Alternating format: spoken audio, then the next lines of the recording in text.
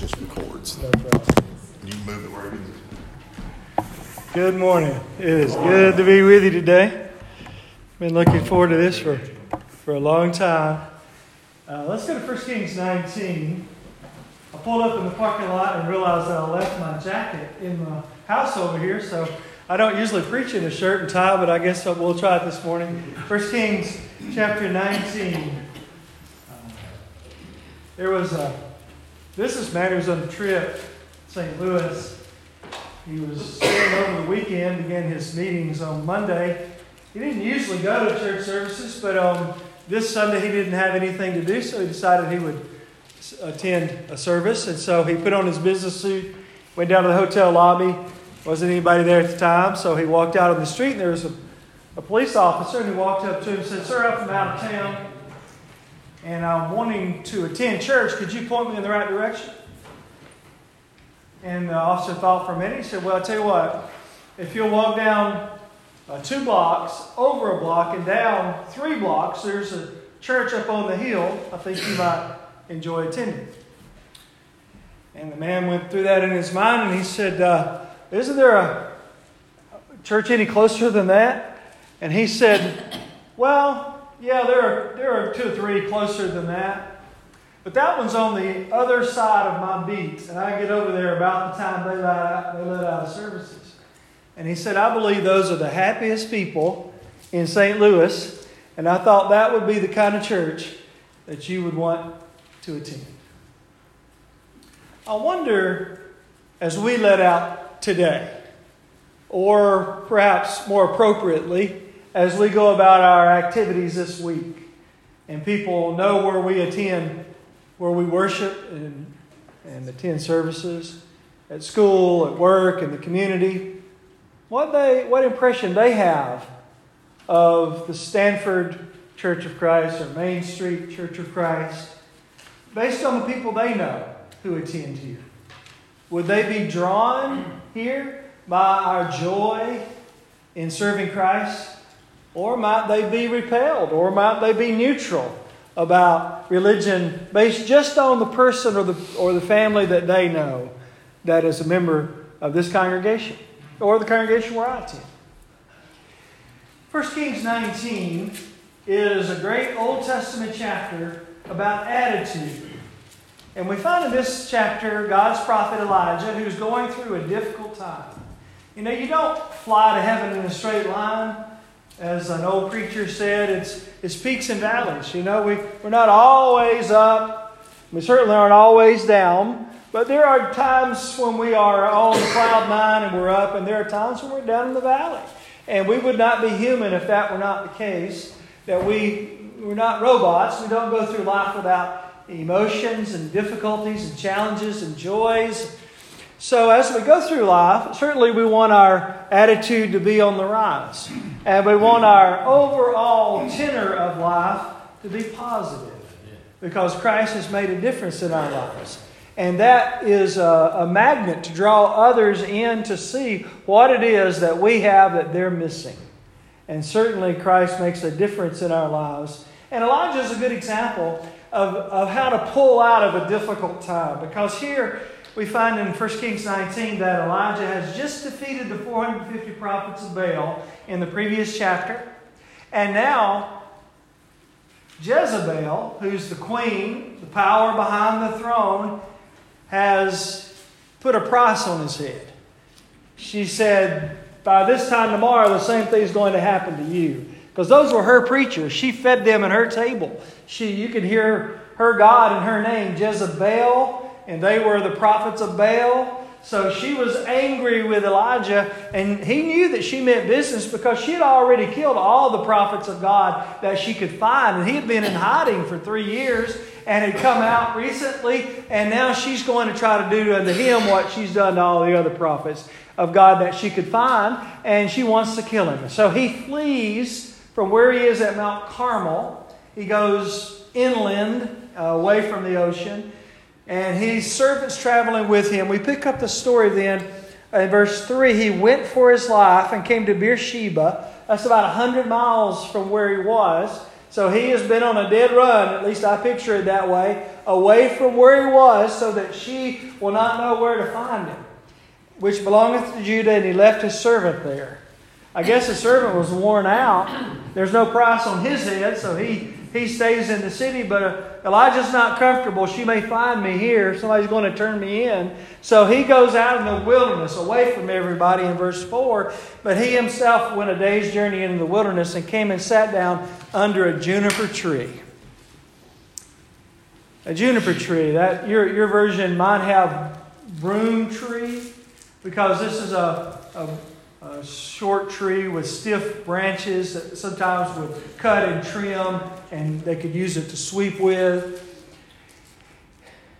But for Elijah, it represented the deepest, darkest time in his life, sitting under the juniper tree, and he's so discouraged that he just wants to die. In fact, he says that to the Lord, and came and sat on the juniper tree and requested for himself that he might die, and said, "It is enough, O Lord, to take away my life, for I am not better than my father's. My life's not worth anything." Don't raise your hand or nod your head or blink your eyes or anything to this question.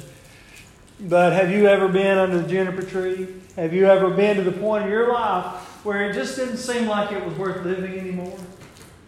I suppose most of us might say, I've been there.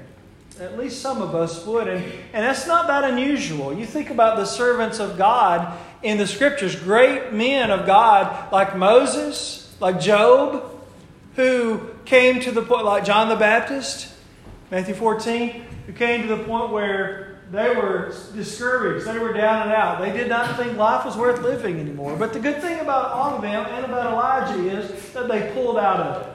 And they continued to serve God faithfully for as long as they lived after that.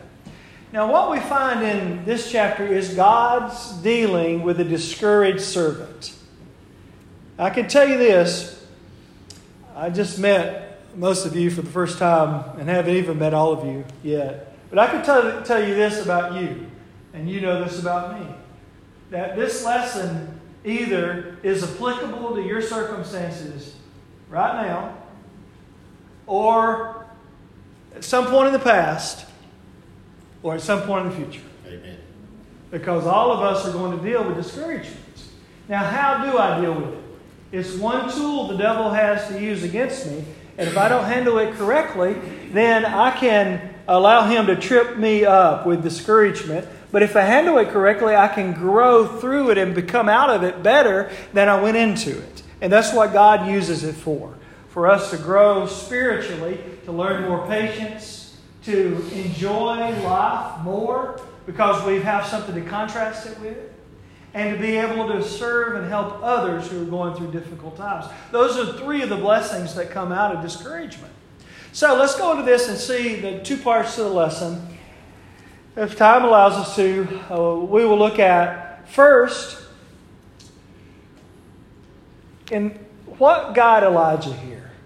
Why is he discouraged? And even though he lived 750 years BC, so 2,700, 2,800 years ago, it is remarkably up to date. The same challenges that he faced are challenges that people face today. And then in the second part, we'll see how God brought him out of it. So let's look first at the causes, and then we'll look at the solutions.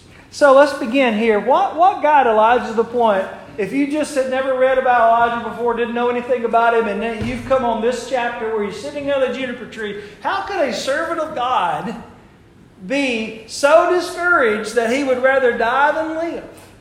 That's an unusual circumstance. How did he get there? Well, let's observe first that these are the contributing factors to it. Number one, he isolated himself. Here Elijah was with the 7,000 that had not bowed the knee to Baal, that God talks about later in this chapter. He had, when he defeated the 450 prophets of Baal, the crowd, the huge crowd that had gathered for the contest said, "The Lord, He is God. The Lord, He is God." There was a great crowd of believers in the true God that he left behind. And then he had a servant with him who was faithful to God, but he left him behind.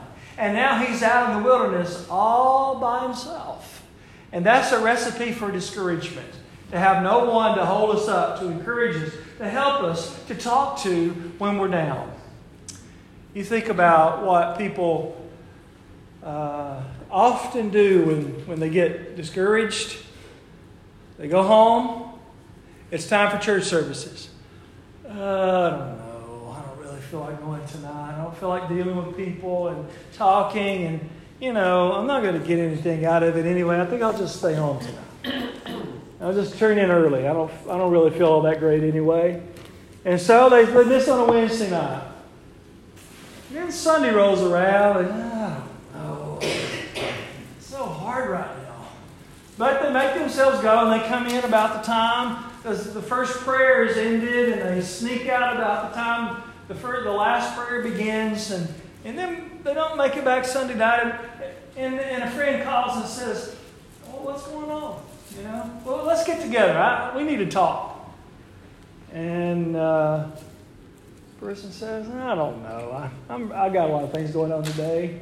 Maybe another time." What have they done?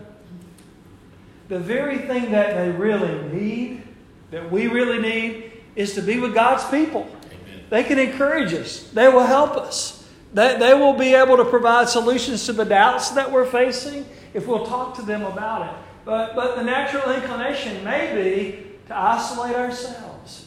And that's a time of discouragement. So no, going into this period of discouragement, whenever you find yourself in it, I need to make a commitment to myself. I'm not going to isolate myself from God's people. We used, when I was growing up, we heated our house with a wood-burning stove in the basement and a fireplace upstairs. We hardly used any electricity in the wintertime, and it would keep a good-sized house fairly warm. So I knew a lot about fires, because my job as the oldest son to build the fire, keep it going. You know what? One thing I learned about fires, when you have a big back stick in there and it glows orange with heat and radiates heat, you could take one of those coals with the tongs and lay it on the hearth, and this orange is just pulsating with energy. You walk off and come back in a little while, and what's happened to that coal?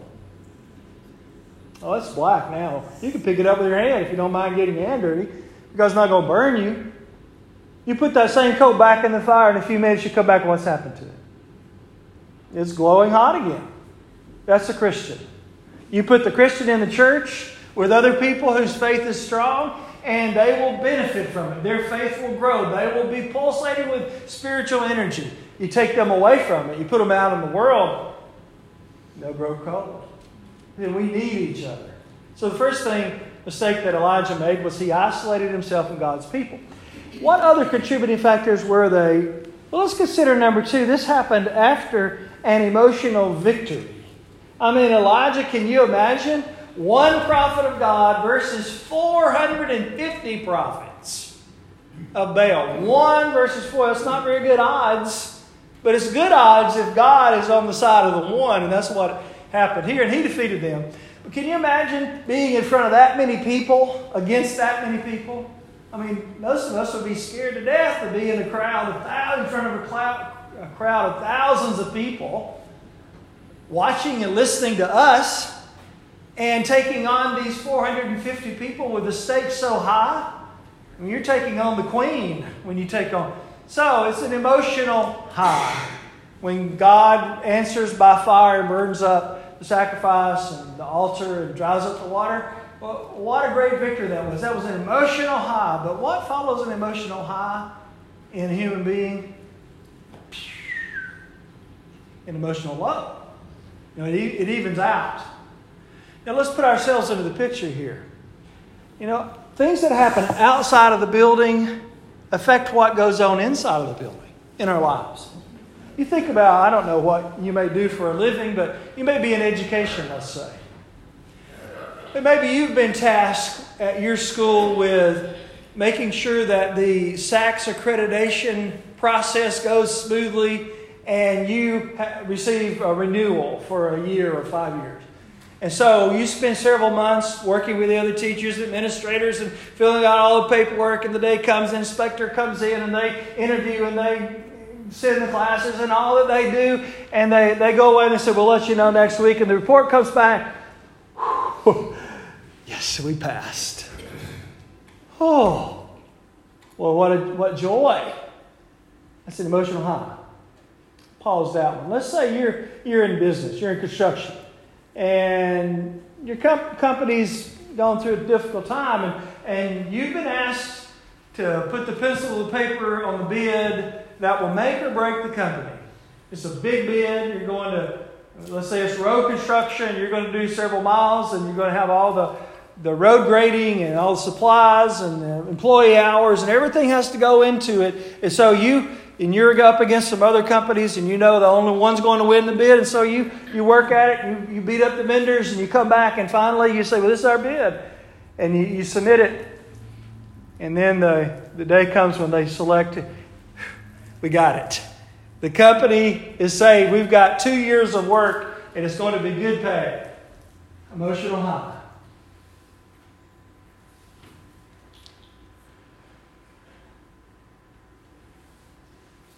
What happens next?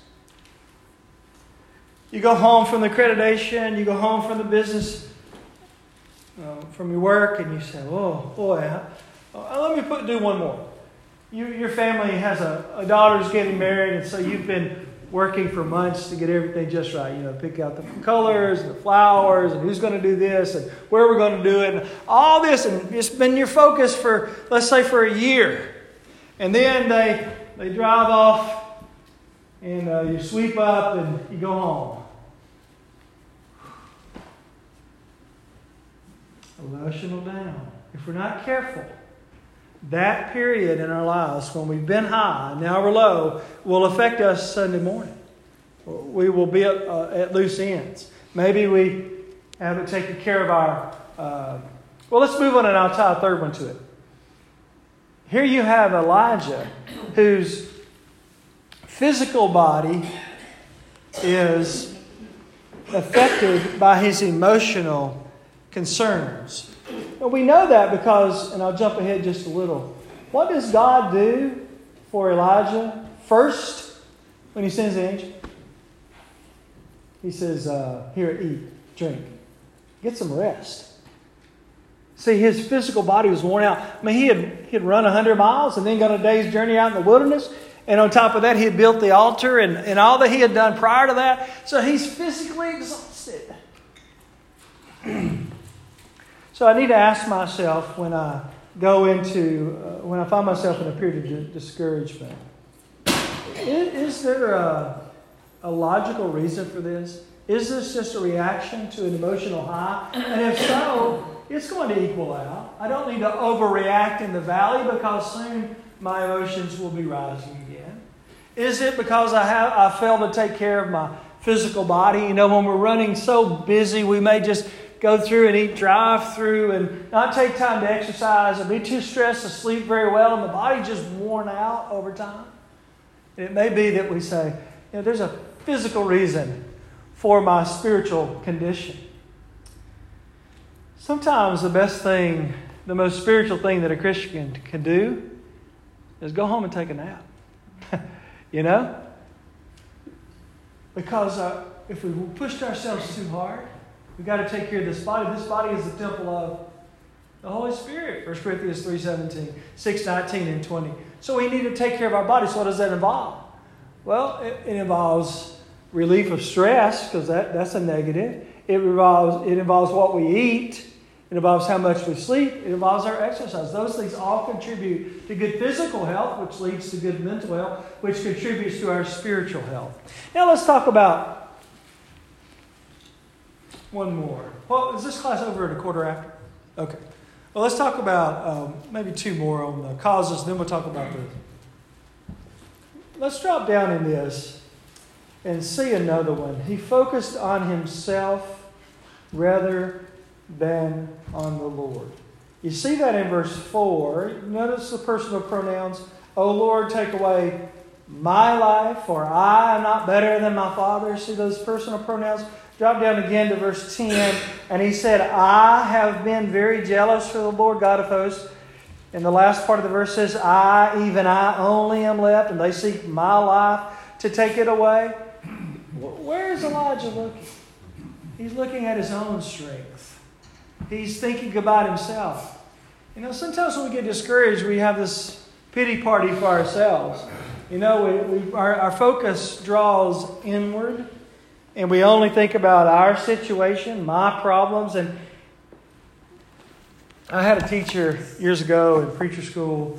He said, you know, when you find yourself on a Blue Monday, he said, close up your office, get in your car, and go visit the widows in the church. And he said, this is what will happen. And I have done this. I don't tell them that's what I'm doing.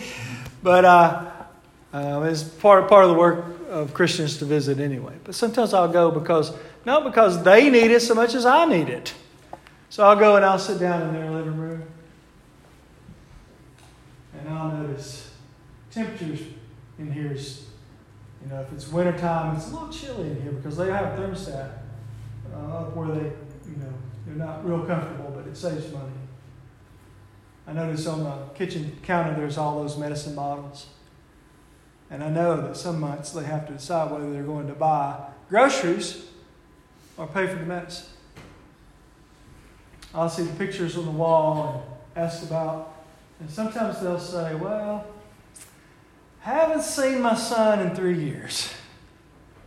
You know, he lives away and they don't get back here much. But you know, the faith and the spiritual attitude of the widows will rise above those circumstances. And you're sitting there visiting them, wanting to encourage them. And when you walk out the door, you're encouraged. They have visited you in their house. They've encouraged you because their faith is strong. They have difficulties. And then when I'll get back in my car and go back to make the next visit, I'm thinking, I don't have to deal with those problems. My life's pretty good. And after you make about 3 or 4 of those visits, the attitude is turned around. It's like, I'll take my life. You know? So here you see that Elijah was focused on himself. Somebody said if you help another person dig out of their troubles, you'll find a hole to put your troubles in. That's pretty good. Let's talk about some of the solutions that God made. Number 1, he took care of the physical man. Let's read about that. I touched on that earlier, but let's read it now in verse 5. And he lay and slept under a juniper tree. And behold, an angel touched him and said unto him, now this angel obviously is from God. Elijah just says, my life's not worth living. But God was not disinterested. God didn't say, well, I'll get to Elijah later. I got other things to do today. He immediately dispatched an angel to Elijah because God was concerned about Elijah. Now, Elijah was a great prophet, but God is no less concerned about your life and my life than he was about Elijah's. There's one thing about omnibenevolence or all love. Have you ever thought about the fact that God loves every person as much as he loves any person? Because that's what omnibenevolence is. He cannot love you less than he loves somebody else. He loves everybody all the way to the top. Now, what does that mean? Now, I can sell myself short. I could say I'm a nobody. God doesn't care. Or what am I in the kingdom of God with all these great, fill in the blank, elders, evangelists, faithful pioneer preachers. The truth is, we all have a role to play in the kingdom of God. Amen. Nobody else can do in your family what you do for your family. No one else can do in your workplace or your school or your community what you can do there. Because we can't be everywhere. Somebody might be more talented than me, but he can't be 2 places at the same time. He can't be in 2 families. So I have a role to play for God in my life, in my situation. And God is just as concerned for me to be successful in what I have to do as He is for anybody else to be successful in whatever they have to do. So Elijah was down and out, but God was aware of his problem. Sent the angel. Now let's read what the angel said. The angel did not come with a rebuke. You know, he didn't come and say, Elijah, would you look at yourself? I tell you, you're supposed to be a great prophet. You're out here like a baby under a juniper tree and you're wanting to die. Elijah, snap out of it. You know, that's the wrong approach to someone who's discouraged. Snap out of it. You know, berate them. What did God do? God sent the angel and said, arise and eat. Here, let's deal with the simple things first. Let's deal with the situation as it is. Let's get you in a condition to be able to appreciate other things. You're worn out. You're hungry. So, arise and eat. And he looked, and behold, there was a cake baking on the coals. I guess that's where we get angel food cake from. You reckon? And a cruse of water. And he did eat and drink and laid him down again. The angel of the Lord said to him, came again the second time and touched him and said, arise and eat for the journey, because the journey is too great for thee. So what's he dealing with? Physical man. He's saying you need to eat, you need to drink, you need to rest. We got to get your physical man back to a right place. So that's the first thing that we ask ourselves. We're discouraged. Is there a physical reason for it? If there is, deal with that. Fix it. Now the next thing, he arose and did eat and went in the strength of that meat, verse 8, 40 days and 40 nights in the horror of the Mount of God. And he came thither into a cave and lodged there. Now this is Elijah, still out in the wilderness in a cave. And the word of the Lord came to him. Now God can deal with the spiritual problem because the physical man is well. God said to him, what doest thou here, Elijah? Number 2 is, he asked him to examine himself. What doest thou here, Elijah? He's going to ask that question again in verse 13. What doest thou here, Elijah? Elijah, look in the mirror. I have observed through the years that it is easier to give somebody else advice than to give it to yourself. So do this. Say, if a friend came to me with my circumstances and asked me, what should I do? What would I tell them? That's a pretty simple way to look at a situation, but it's very effective. Because we know how to fix somebody else's problem. You know, it's our problems we have trouble fixing. The solution is often not that difficult. It's just that we need to think through it and then implement or execute it. So he's asking Elijah. He didn't come and say, Elijah, you need to do this. And he's going to give him some assignments in a minute. But first he says, what doest thou here, Elijah? Look at yourself. 2 Corinthians 13:5 says, examine yourselves whether you be in the faith. Self-examination. We do that every Sunday in the Lord's Supper. But we do that in every sermon to some extent. And every time we read the Bible, we're examining ourselves because we're comparing ourselves to what the book says. So, self-examination. So we look at ourselves and say, I'm discouraged. I'm down and out. Why is this? So we're intelligent beings. We are rational beings. We have the ability to reason. So use that. And say, well, what got me here and how can I get out of it? If I were advising someone else, what would I tell them to do? And then take that advice myself. So, what doest thou here, Elijah? And he said, we've already read verse 10 about the focus on himself. So now God's going to help him to get beyond himself and look at the bigger picture. In verse 10, he said, go forth and stand upon the mount before the Lord. And behold, the Lord passed by, and a great and strong wind rent the mountains. I don't know if you're a visual person, but when I read this, I try to picture it. Can you picture Elijah out there as he come out to the mouth of the cave and there's a great storm? And it's such a tremendous storm that it's rent the mountain. In other words, it's breaking apart. But the Lord was not in the wind. And after the wind, an earthquake. But the Lord was not in the earthquake. And after the earthquake, a fire. perhaps an electrical storm, maybe literal fire. But the Lord was not in the fire. And after the fire, a still small voice. And it was so when Elijah heard it that he wrapped his face in his mantle and went out and stood in the entering of the cave. And behold, there came a voice unto him and said, What doest thou here, Elijah? So same question. Now, before we leave that, why all the dramatics? If God has a message for him, why doesn't he just come with a small, still voice to start with? Why all? Do you think it might be because Elijah needs to be impressed with the power of God? He's feeling weak. He's feeling discouraged. He's magnified his enemy, Jezebel, and the prophets. Even I, I'm the only one left. Poor little me. No power, no strength. You know, Elijah, let me show you something. Earthquake, fire, wind, storm. Elijah's blown away.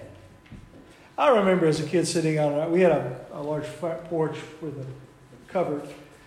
We lived out in the country in fields around, cotton fields and soybeans sometimes. And a great storm had come up. And it hardly ever, even if the wind was blowing, would blow up under that porch. So I'd sit out there sometimes and just watch the storm. Listening as the thunder and see the lightning and the rain and the wind. And pray. And praise the God who made the world. You see his power in what he did. Elijah saw his power. Now what about when I'm discouraged? Am I focusing on God's power or my weakness? I'm focusing on my weakness, not God's power. Now, God's not going to bring a storm into your life or a fire or an earthquake. He's not going to come and speak to us in a small, still voice. Does that mean that we don't have any examples of God's power? How about this one? Doesn't it belong to us? That's right. What about all the miracles that Jesus did? I read them again. I put myself in the picture and I think, that's my Lord. That's his power. Is he any weaker today than he was 2,000 years ago? If anything, he's more glorious now than he was then because he's been arrayed with the glory that he had before he came. And then I can think about all the things that God has done in my life before. Has there ever been a problem that I have that God didn't get me through? Well, ask yourself that question. Well, you're here, so that tells me the answer to it. What about the great things that God has done in his church? What about new members that God has brought to salvation through the means of this congregation? What about great gospel meetings of the past? What about children that have grown up here, sitting in these pews that are faithfully serving God in other locations, perhaps as Bible teachers and elders and youth ministers and preachers? And God still does a lot, doesn't he?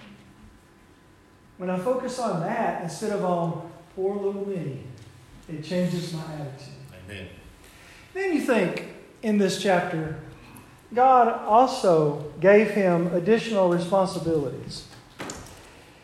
When you drop down to verse 16, and Jehu, let's go to 15. The Lord said unto him, Go, return on thy way to the wilderness of Damascus. Elijah, you're not doing anybody any good out here in a cave. And when I lock myself in my house and I take myself out of circulation, I'm not doing anybody any good. I'm not setting a good example for my family.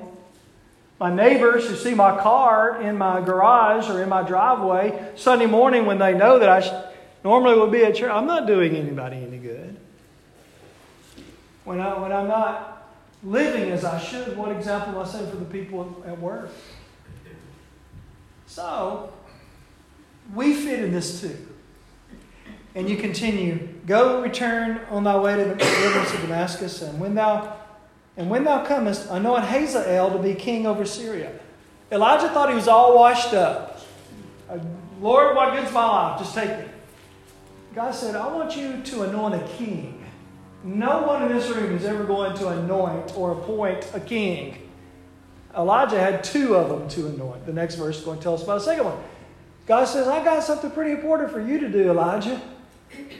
So, Jehu the son of Nimshi shalt thou anoint to be king over Israel. Verse 16, Elisha the son of Shaphat of Abel Maholah shalt thou anoint to be prophet in thy room. So let's talk about the first part of the verse, then we'll talk about the second part of the verse. First part of the verse is, if you're discouraged right now, is there anything in the kingdom of God that God has left for you to accomplish? What was it that Esther 4:14 asks? Who knows whether thou art come into the kingdom for such a time as this? You think about Moses. Really could look at a lot of servants, but look at Moses. Moses was 80 years old. I'm not going to ask anybody their age in here, but most of the time when we hit 80, we pretty much think I've done everything I'm going to do. Moses was just getting started. The last 40 years of his life is what we know him for mostly. When he led the children of Israel, he left the wilderness at 80 years of age. He went and confronted Pharaoh and led the people out and did all the things that we know from 80 to 120.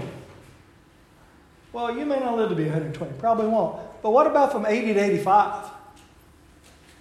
Or not? 10 years is a long time.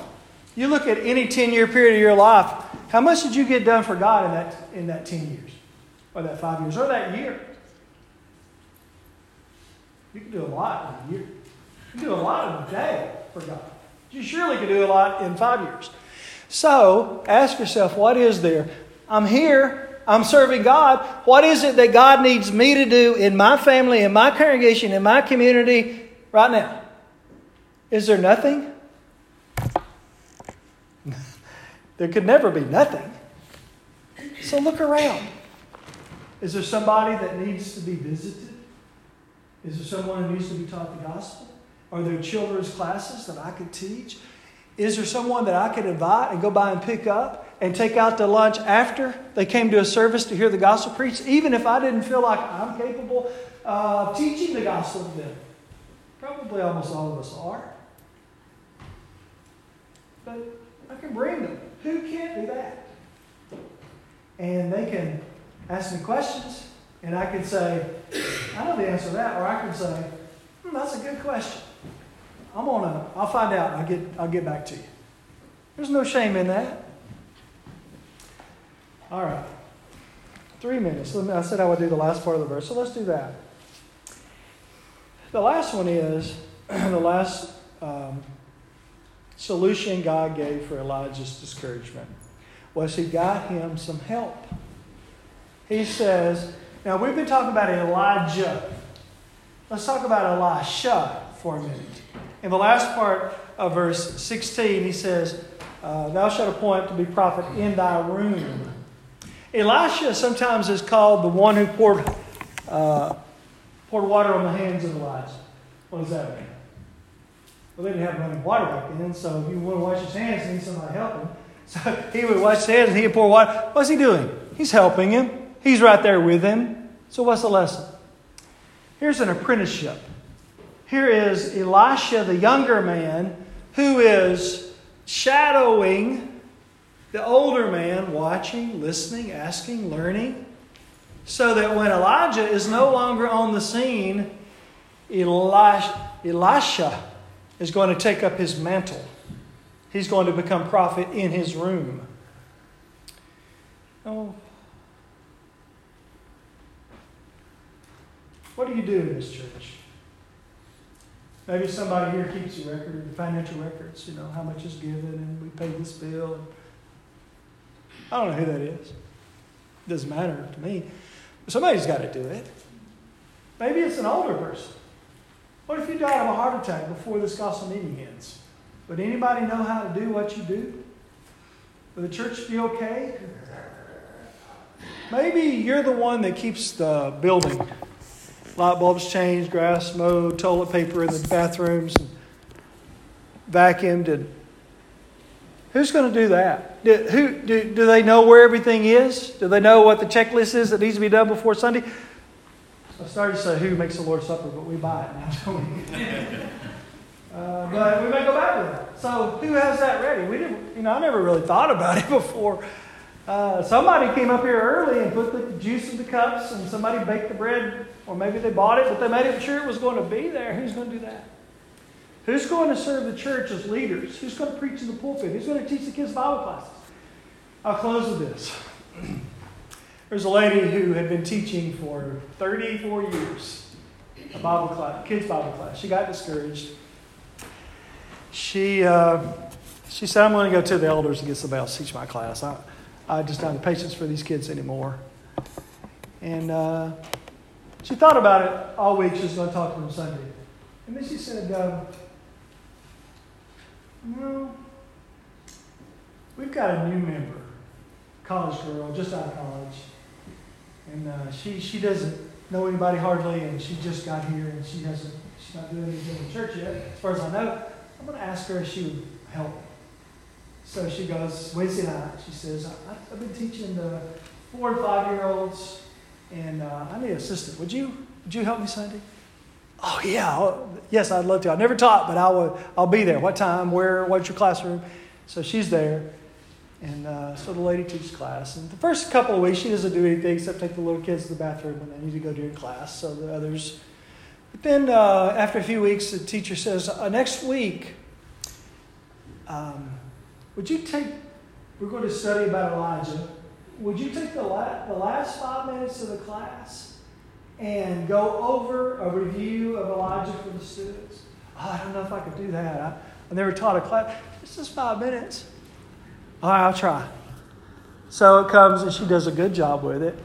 And then she starts doing that every week. Then the teacher says, we're going on vacation next week. And would you mind teaching? Oh, a whole class? Whew, if I can do that, you can do it. Here's the lesson. Here's the materials. Here's the visual aids I used last time I taught this lesson. Okay, I'll try. She comes back from vacation. And, how did it go? Well, it went really well. I enjoyed it so much. The kids, they seemed like they learned. We had a big class. It was great. End of the quarter comes. She goes to the elders, and instead of saying, I'm quitting, she says to the elders,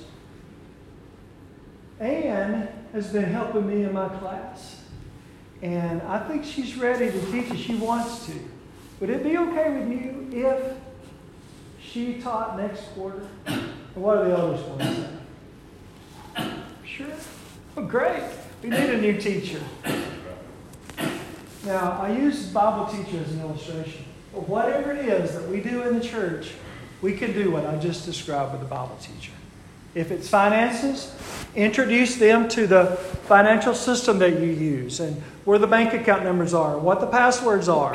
Obviously, you pick the right person for that. You go through the elders, if you have elders, or the authorities that set up in the congregation, because everything needs to be done decently in order, but train them. If you're the maintenance person, let's say, well, we'll have a work day up here next Saturday. Would you mind coming up and helping? We're going to clean up the baptistry, and I've got some things I want to show you.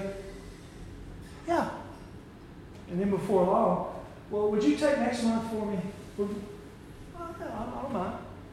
And then when I'm off the scene, you got somebody who knows how to do it. You have an Elisha for an Elijah. So here's Elijah sitting under the juniper tree. What contributed to it? Several things that we can see in our own lives sometimes. How did God get him out of it? Well, these are the solutions from Scripture on how God fixes someone who's discouraged. So the next time you feel discouraged, read 1 Kings chapter 19. Thank you for your attention this morning.